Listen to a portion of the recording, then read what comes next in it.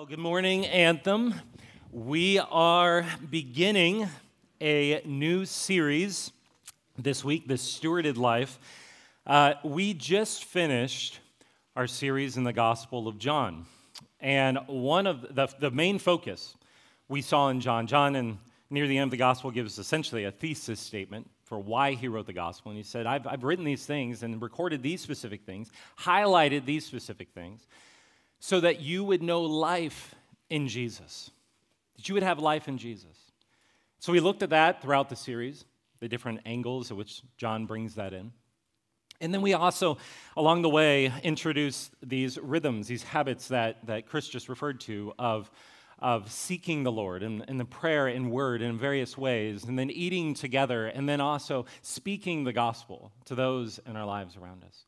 And so these are kind of handlebars to take hold of to say, how do we find or take hold of that life in Christ? Now, as we've been going through it, then we also had this sense where it's like, what does that practically as well look like to have life in Christ in all the everyday, normal areas of life?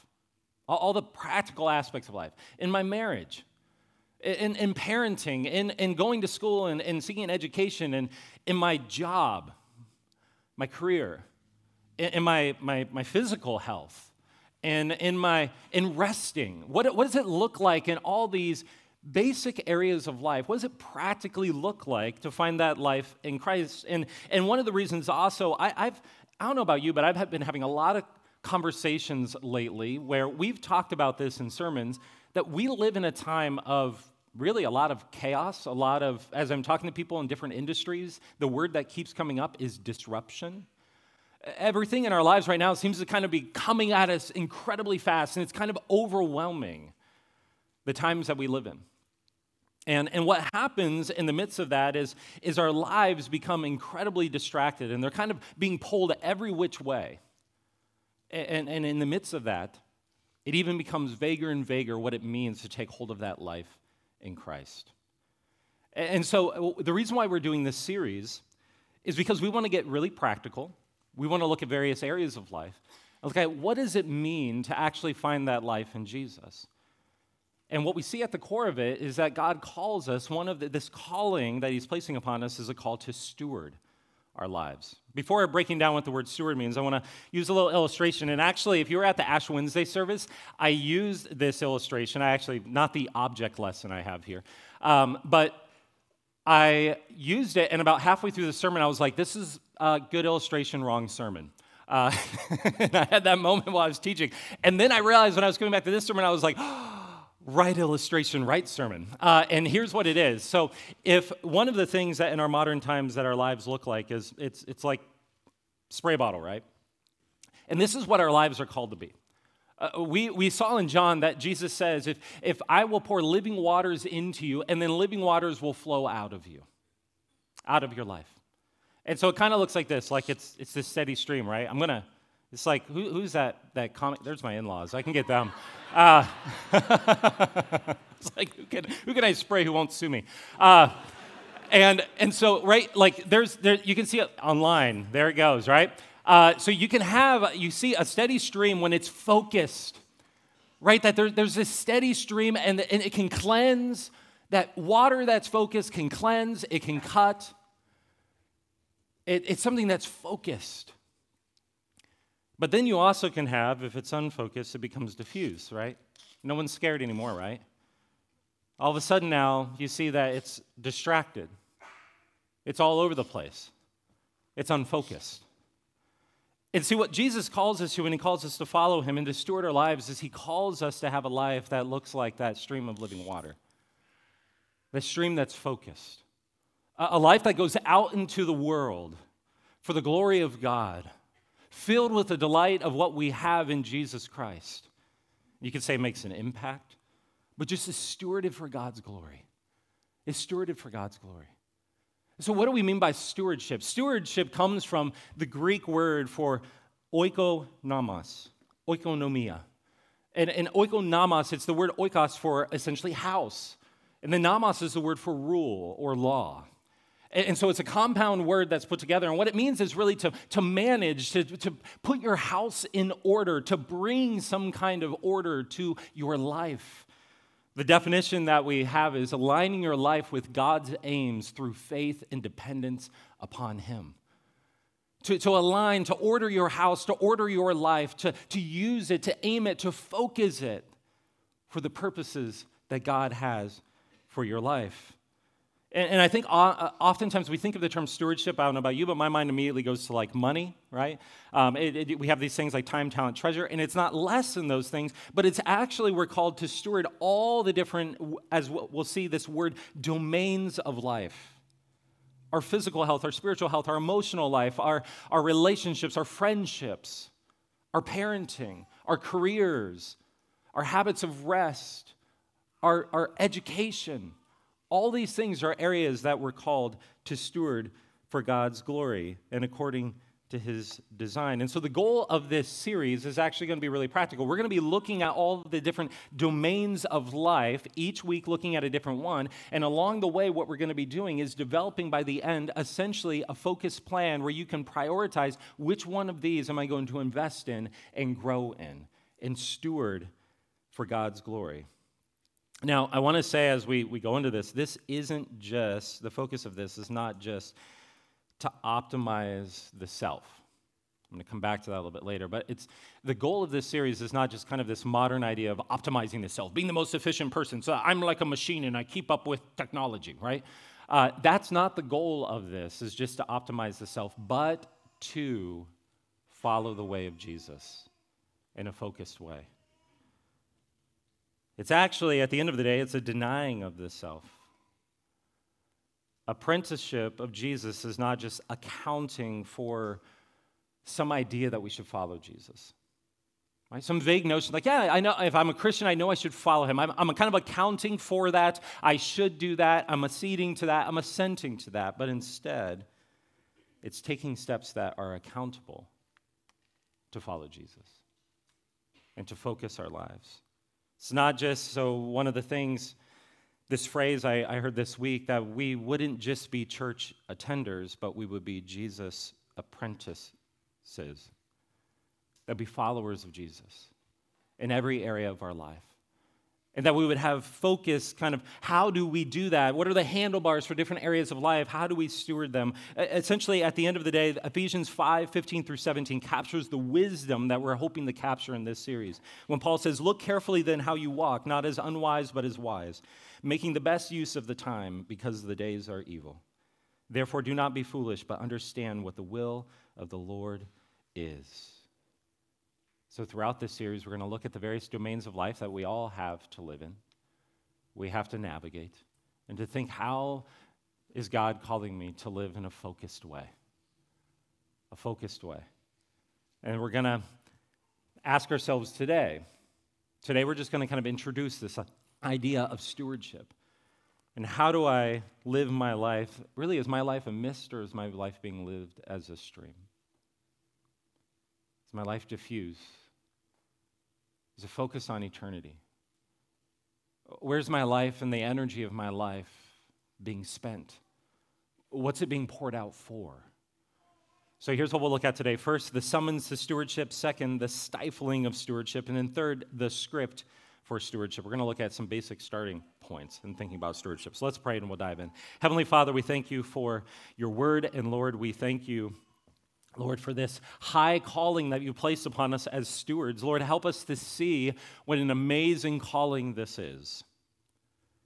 What a weighty calling it is. But also just what a delightful, I guess you could say fun calling that it is. That we get to join in your work of making all things new through the person and work of Jesus Christ. God, we thank you that you call us to be creative after you, to work after you. Lord, to delight in you, and then to put our hand to the plow, and Lord, to cultivate a life for your glory and filled with delight and joy in you. So Lord, give us wisdom. In Jesus' name, amen. Well, the summons to stewardship, this is, as Chris read, I'm going to reread the verse that he read, or a few verses from Genesis 1. This is after God creates the heavens and the earth. Then on the sixth day, he then, at kind of the climactic moment, God creates humanity. I want it to be fresh again in our minds. It says, and I know this is a passage that probably many of you have heard a lot of times, even if you're going, I haven't been in church in years. This passage at least is vaguely familiar, some of the terminology. It says, then God said, but hear it afresh. Let us make man in our image after our likeness, and let them have dominion over the fish of the sea and over the birds of the heavens and over the livestock and over all the earth and every creeping thing that creeps on the earth. So God created man in his own image. In the image of God, he created him. Male and female, he created them. And God blessed them, and God said to them, be fruitful and multiply and fill the earth and subdue it and have dominion over the fish of the sea and over the birds of the heavens and over every living thing that moves on the earth. So God created us with a specific purpose. He calls us, he summons us from the dust to a specific purpose in our lives. And I'm gonna do a boldly repetitive thing where I know I've gone over this several times, but if this is one of your first times here, you may have never thought of it this way.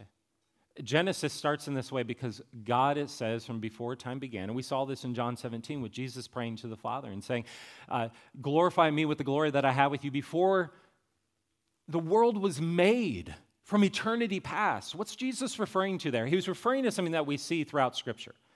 And we see this between the Father and the Son and references to the Spirit of God having this eternal, past existing relationship, eternally existing relationship. And we see in that relationship that God is love, that God is delight, that God is enjoying himself, that it's essentially a block party from eternity past with three members, right? And it's the Father, Son, Holy Spirit, where God is delighting in himself. And at some point, in that delight in himself, he went public and he expressed it. And Genesis 1 is describing what happened when that God of eternal delight, of eternal love, of eternal glory, of eternal holiness went public, and he created a world like a blank canvas, and then he painted on it the cosmos, and it's something that mirrors his glory, that reflects his glory, that Psalm 19 says shouts his glory. As Isaiah says, it proclaims his glory. God, like an artist, created this cosmos with an expression to say, I am glorious like this. So an old theologian called it a theater of glory that humanity was made to live in. And what it describes here in Genesis 6 is God not only created that world, though, but he created us, it says, in his image. He created us to be like him in some way. And the primary unique thing about humanity is, as we see here, that he made us with this unique ability to relate to him, to join in that delight, to have the capacity to join in that worship and take the raw materials of creation and cultivate them, joining in that delight, joining in that creative nature that God has. God creates out of nothing. We create with what God has provided. Those raw materials. And he says, delight in me and create. Express your delight in me. And world history was designed to be humanity with full delight in the presence of God, knowing his love, knowing his joy. All the artistic endeavors, all the technological endeavors, on and on and on, all the making and building of families and nations was meant to be in perfect alignment with his glory and his delight in himself. That is what is at the heart of the summons to stewardship. Do you realize this is why Genesis 2, one of my favorite things at weddings is to be able to go over the fact that it's like when I have a bride and a groom standing before me, and this is just like, a preview for when we talk about marriage, where it's like Genesis 2 right after this, God, we see how he brings the bride to, and brings Eve to Adam, and this delight, hey, what about her? And then Adam's like, Isha, he's amazed by this woman, and he starts this poetry, and here's the whole point there. He's saying, you too, now not only are you going to cultivate my glory, and steward it, but you now, the two of you, get to be partners in doing that together. And I'm going to give you a scope, an area, kind of a garden of life, and I'm going to call you to do that, to cultivate it together. Wow, what a partnership. What an amazing privilege. God does this with industry and our jobs and our careers. He gives us this sense of kind of an existing problem in the world because we live post-fall, not going there yet, but because we understand there's something lacking or broken in the world, and we have this desire to enter a career field and bring a solution, bring healing, whatever that is. What can I do? And God places those things on our lives because he says, I have wired you in a unique way in all kinds of areas to steward your life for my glory. It's an amazing call. And God has placed it on each and every one of us. God has summoned you to steward your life for his glory and for your joy, for the joy of those around you, right? When you spray the bottle, it goes outward to serve others, to bring that joy to others. And God places us, we see here again and again, this repetition. Now, I've broken this down before, but whenever you see repetition in the Bible, it's very important because in the Hebrew scriptures, if you've ever seen, kind of original manuscripts, ancient manuscripts, they would have to kill an animal and write on their animal hide, right? My kids go through reams of paper all day long with crayons, and then they throw them around, right? Imagine if we had to take the cat, and you're like, well, if you want to write something, we're going to have to, and you're like, well, I better make best use of Ainsley, because we only get one stab at this, right? So you only had animal hides, you had rocks you would carve on, and so they actually had to make the best use of the room. And so what they would do, because paper and papyrus wasn't made until about the 1st century AD, and so in the ancient cultures, what they would do is they would write only consonants, no vowels, and it'd be letter, letter, letter, no space, and they didn't have punctuation marks, they didn't have spaces, they didn't have paragraph breaks, they didn't have emojis even, can you believe that? And so how in the world are you to tell when something's being emphasized? This thing here is important. They would repeat it. And so what God does here is he repeats, you're made in my image. He repeats here the idea, I am holy, I am good, and so he made it, and it is good, it is good, it is good. And I made you in my image. I made you in my image, male and female. I've made you in my image. And to do what? To exercise dominion over the various domains of life. It's emphasized again and again and again. You are summoned to be a steward in all areas of your life that God has called you to. Now, before we can look at how do we do that, we have to then look at how does it get stifled, though? Where does this go awry? So second, the stifling of stewardship. Stewardship is stifled when we misunderstand who we are created to be in relationship to God. Stewardship goes awry when we lose sight of who we are created to be in relation to our Creator. Listen to this quote. It comes from a book I was reading recently on worldview, and actually I read this and I was like, oh, this captures it perfectly.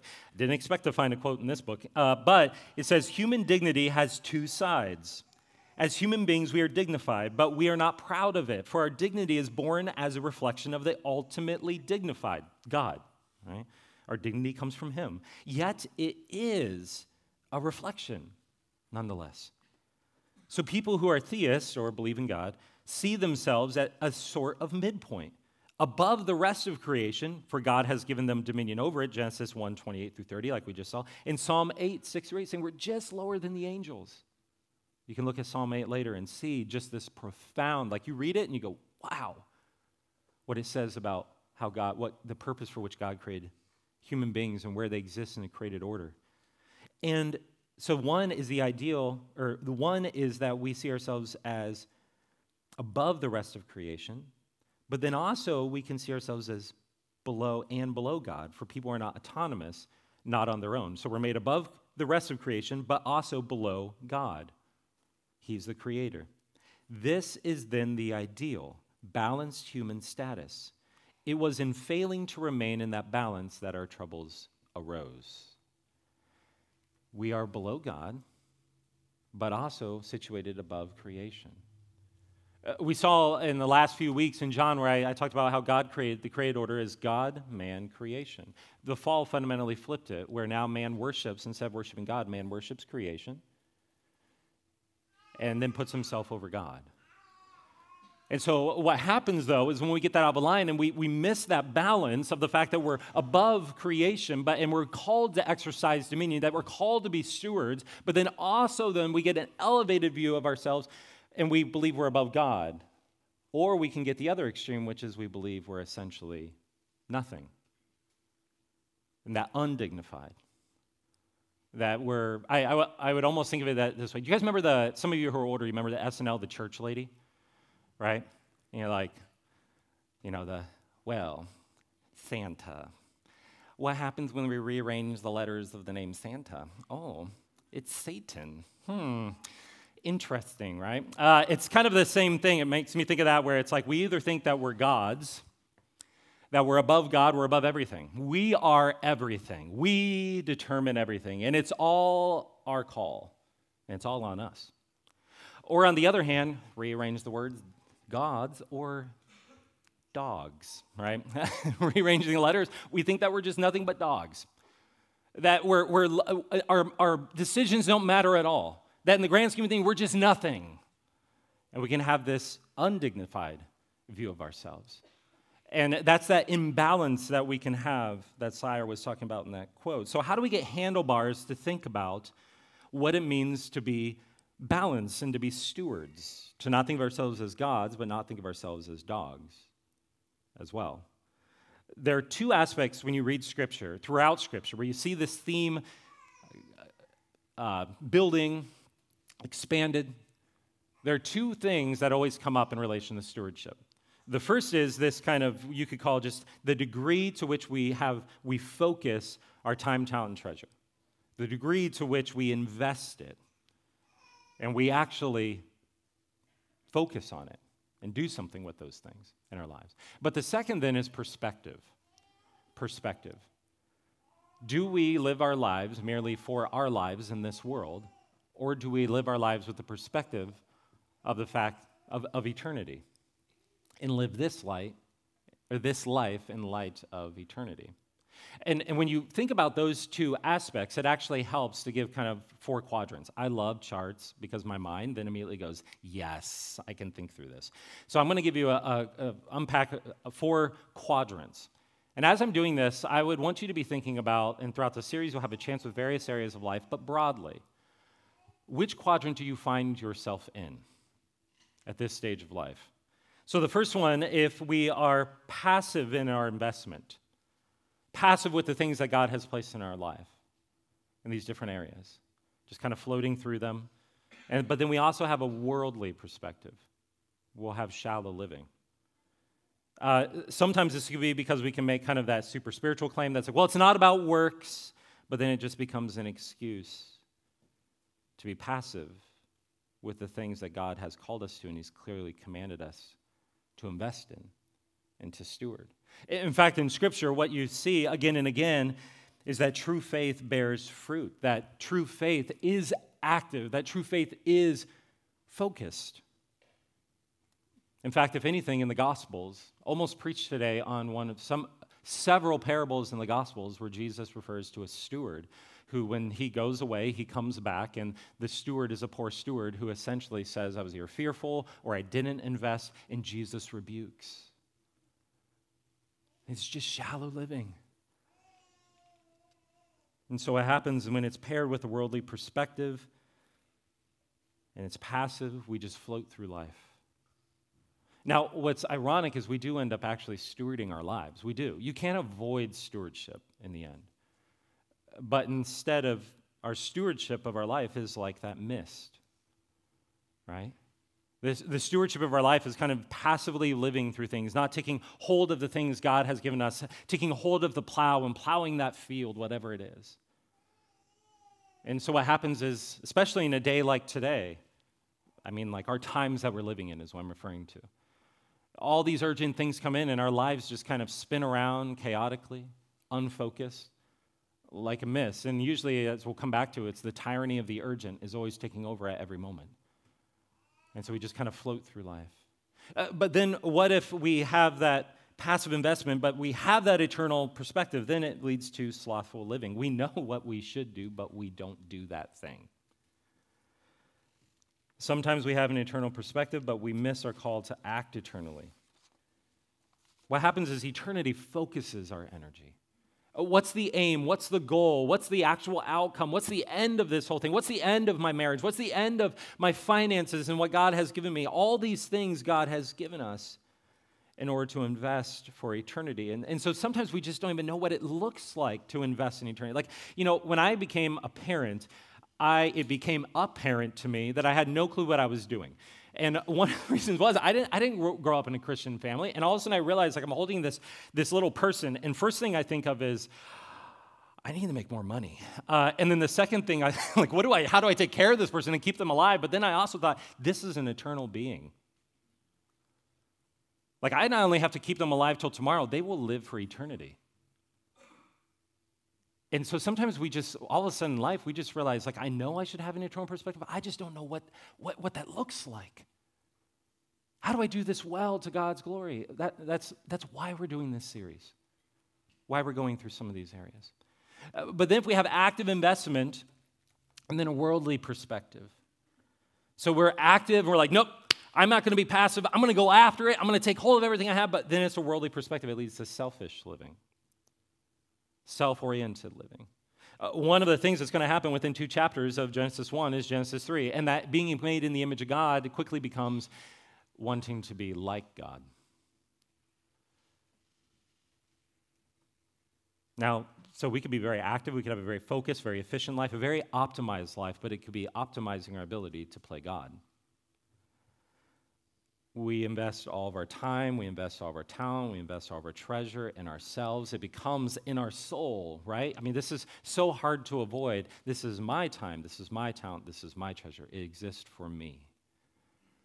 When in fact, what Scripture presents again and again is that anything you have, your physical capabilities, your intelligence, even the family you were born into, if they give you good working habits, all the things in your life that you've been given, the finances you've been given. Like, guys, I know we have a spectrum economically here, but we are in the top 1% of the top 1% of world history.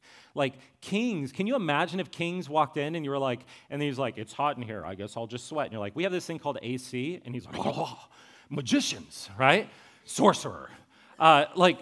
It's insane how we live today. Like, God has given us all the things that we have, though, to be stewarded for His glory. They're on loan. They're on loan. We're to be stewards, be vice presidents of the stuff that He's given to us. So while I know selfishness may sound harsh, but I know when I think about it, I was thinking, if I look at where my bank account, think about actually looking at your schedule, your bank account, where does my actual time, talent, treasure, where does it actually flow? And I realize, it flows to myself-ish, right?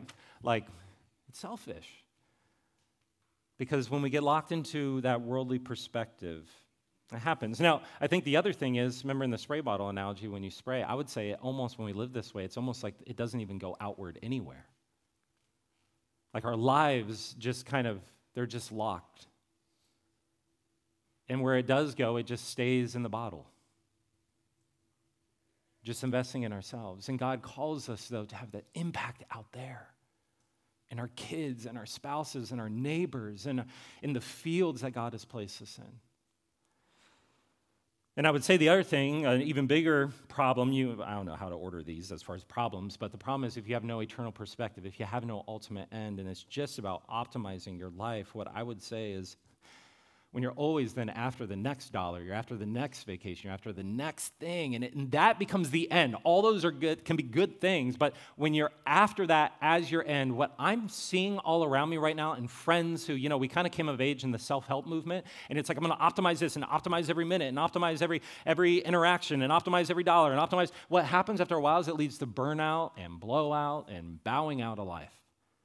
Because at some point, whatever you're trying to optimize to, you go through a season of physical health issues, you go through a season where you just realize you can't optimize anymore or whatever it is, and when you live for this life, eventually you just realize it's not going to be enough. And so one of the worst parts about just living for optimization and living selfishly is that it just, in the end, it doesn't go where at the beginning you think it will. So it's helpful for us to stop and reflect during this series. So I would say through each week when we're looking at different areas, take a moment, like think through that chart, whether it be your finances, your career, parenting, dating, marriage, recreation, your spiritual life, your emotional, whatever it is, your physical life, physical health. If you're honest, which quadrant are you living in? It's probably different areas, but probably on the whole, we're living in one. And be honest with yourself. And the reason is to seek wisdom and how to make the best use of each day. Say, God, will you show me where I'm just living in one of these quadrants and I'm not living in the fullness? Is it because I'm not experiencing your joy? Is it because I'm not experiencing, I just don't know how to do this? Or I'm just waking up every day and I'm so overwhelmed by just the inundation of things and concerns around me and chaos around me that I'm not looking up over it to see, like, wow, I'm actually an eternal being and I'm living for eternity. And to get out of just living for the moment right in front of you. Throughout this series, one of the things I want to say here is our value. It can sound like I'm saying, we're going to pursue holiness here, which we want to pursue holiness. We value holiness as a church, but that's an aspirational identity or value. It's an aspirational value. Yes, we want to pursue the holiness of God, have holy character, be holy stewards, godly stewards of what God has given us. But I would like to say that our functional value throughout this series is going to be the value of growing in Christ-likeness. Like what we want to do each day. Like if I come up here and I say, we value holiness, and you're like, well, I'm not sharing, right? But I say, we value growing in Christ-likeness. The goal throughout this is to be able to honestly reflect on our lives. What are the areas where I need to grow in my understanding, where I need to know, where I need to grow in my affections for what God has called me to, and grow in acts of obedience to take those steps.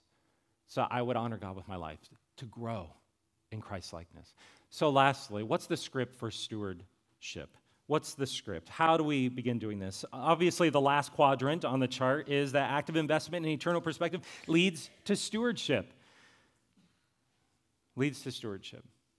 And the difference between living the diffuse life and just kind of as a mist, and our life just going out a little bit, but kind of being all over the place, but instead being focused, is that you tighten the nozzle, that you tighten it, that you focus it, that you direct it. And so how do we go from living shallow, slothful, or selfishly, and instead be stewards? Instead, we focus in on the call that God has called us to. In Philippians 2:12 through 13, it says, therefore, my beloved, as you have always obeyed, so now, not only in my presence, but also more in my absence, work out your own salvation with fear and trembling. For it is God who works in you, both to will and to work for his good pleasure. God wants you to work out what he's working in you. So take a hold by faith. God, what are the truths you've given me? What are the realities that maybe even right now my heart's behind, or I haven't even thought of, I haven't even focused on, and I'm just kind of in this sea of chaos and demands and things coming into my life. And God, how do I take hold of that? He's saying, work this out. Take a hold of this beautiful, amazing thing and work it out. Turn the nozzle. Focus your life. So what are 4 places to start? And we're going to come back to this at the end of this series, but what are 4 steps or 4 kind of, you could say, twist of the nozzle to help focus your life as a steward? The first is that you would have a focused picture of the end, an eternal perspective. Here's something that you can do. To take time to just imagine at the end of the day, what do we see in Scripture? It says the ultimate moment that our lives can lead to is the moment when we stand before our Creator and he looks us in the eyes and he says, well done, good and faithful servant. Enter into your master's rest. Well done. And so the question becomes, what's that moment? When God says to you, well done, Dad. Well done, Mom. Well done, husband. Well done, wife. Well done, engineer. Well done, whatever. But he's going to speak to us in our name. But when in that area of your life, in your career, in your marriage, in your parenting, in how you steward your physical health, how you steward your emotional life, all the areas we're going to look at in your finances, when God says, well done, what is he referring to? What are the ways that it was well done? What are the things that you would look back at and said, yes, he's saying well done because I invested in this. I stewarded towards this. What's that well done moment? Having a vision of that moment. The second one, so first is a picture of the end. And then really what that is I would say again, Jesus, what we saw in John is that Jesus says, whoever believes in me, I will flow into streams of living water. And out of him will flow streams of living water. Where God says, well done, because I see where the life of my son has poured into you and it's gone through you. But the second one then is focus priorities.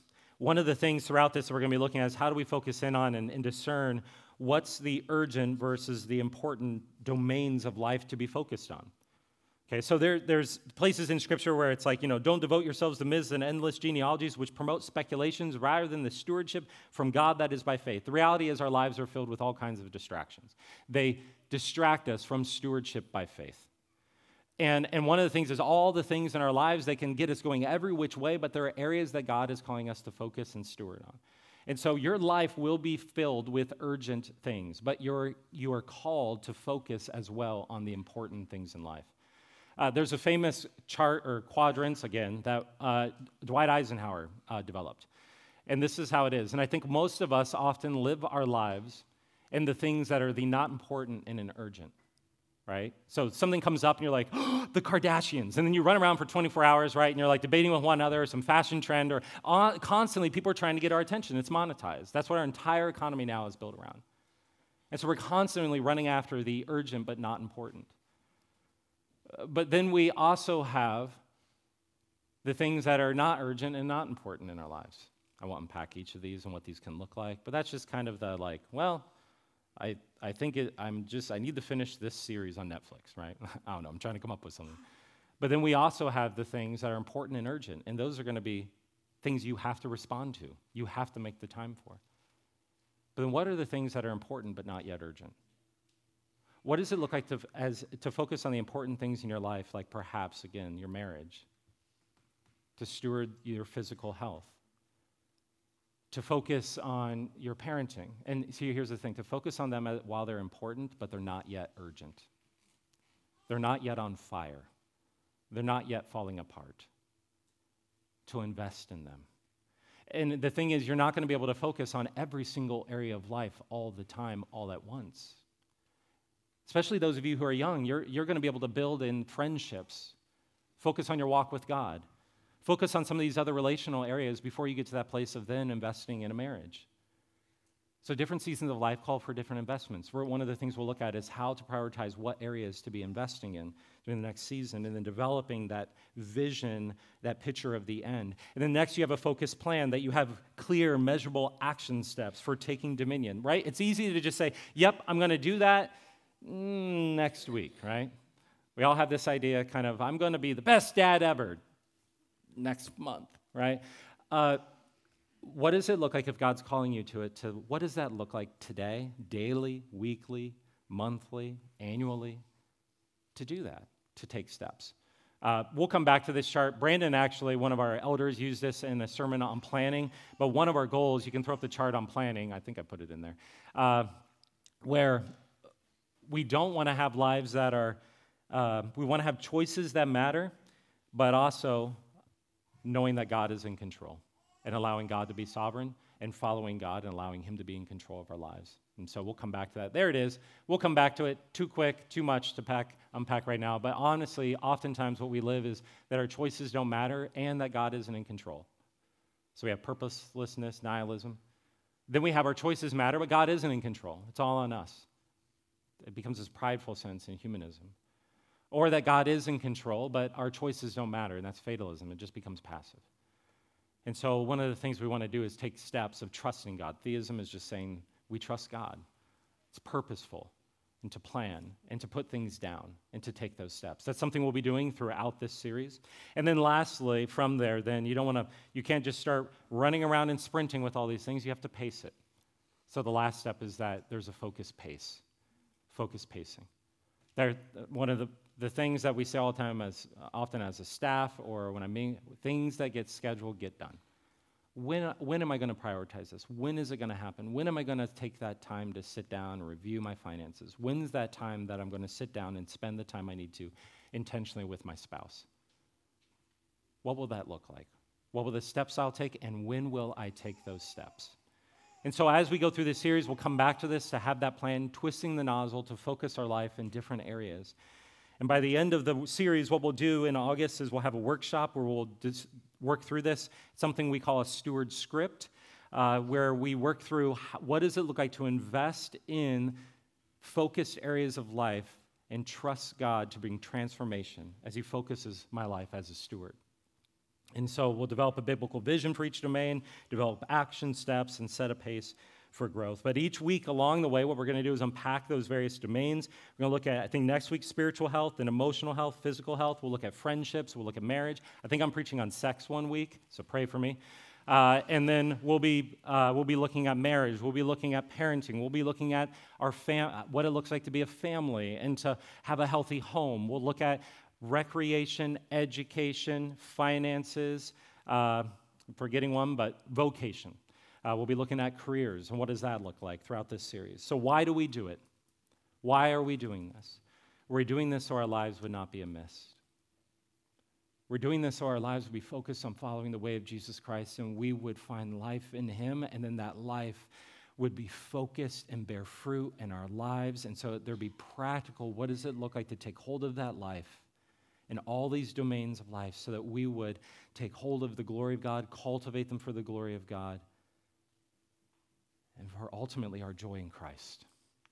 So let's pray. Heavenly Father, we thank you, Lord, for this call to stewardship. Lord, would you help us reveal to us where there might be investments we need to make, where time needs to be reallocated. But Lord, just today as we think broadly about stewardship, Lord, if we've never thought about the call, Lord, if we've only thought of it as kind of you as a separate part of our life, where you're just kind of that spiritual part, you're a compartment, just kind of a closet in our lives that has nothing to bear on the rest of our lives. Lord, would you begin to just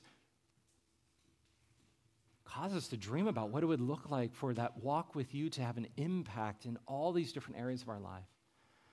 Lord, I pray that we would walk away with a sense of hope that, Lord, you do desire to transform our marriages, you desire to transform our homes, our dating relationships, Lord, our friendships, all these areas, Lord, you desire for us to know your joy and to cultivate your glory in these areas, for them to be filled with delight and a sense of you leading us to more and deeper and richer life in you. And so, Lord, would you guide us? Would you help us to see what steps we need to take as stewards? We pray this in Jesus' name.